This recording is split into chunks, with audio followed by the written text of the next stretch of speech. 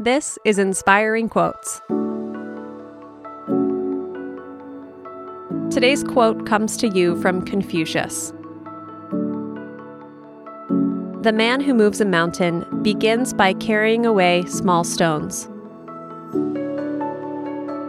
Confucius was a Chinese philosopher who lived more than 2,500 years ago, but he's just as relevant today and famous for his wise teachings and philosophy.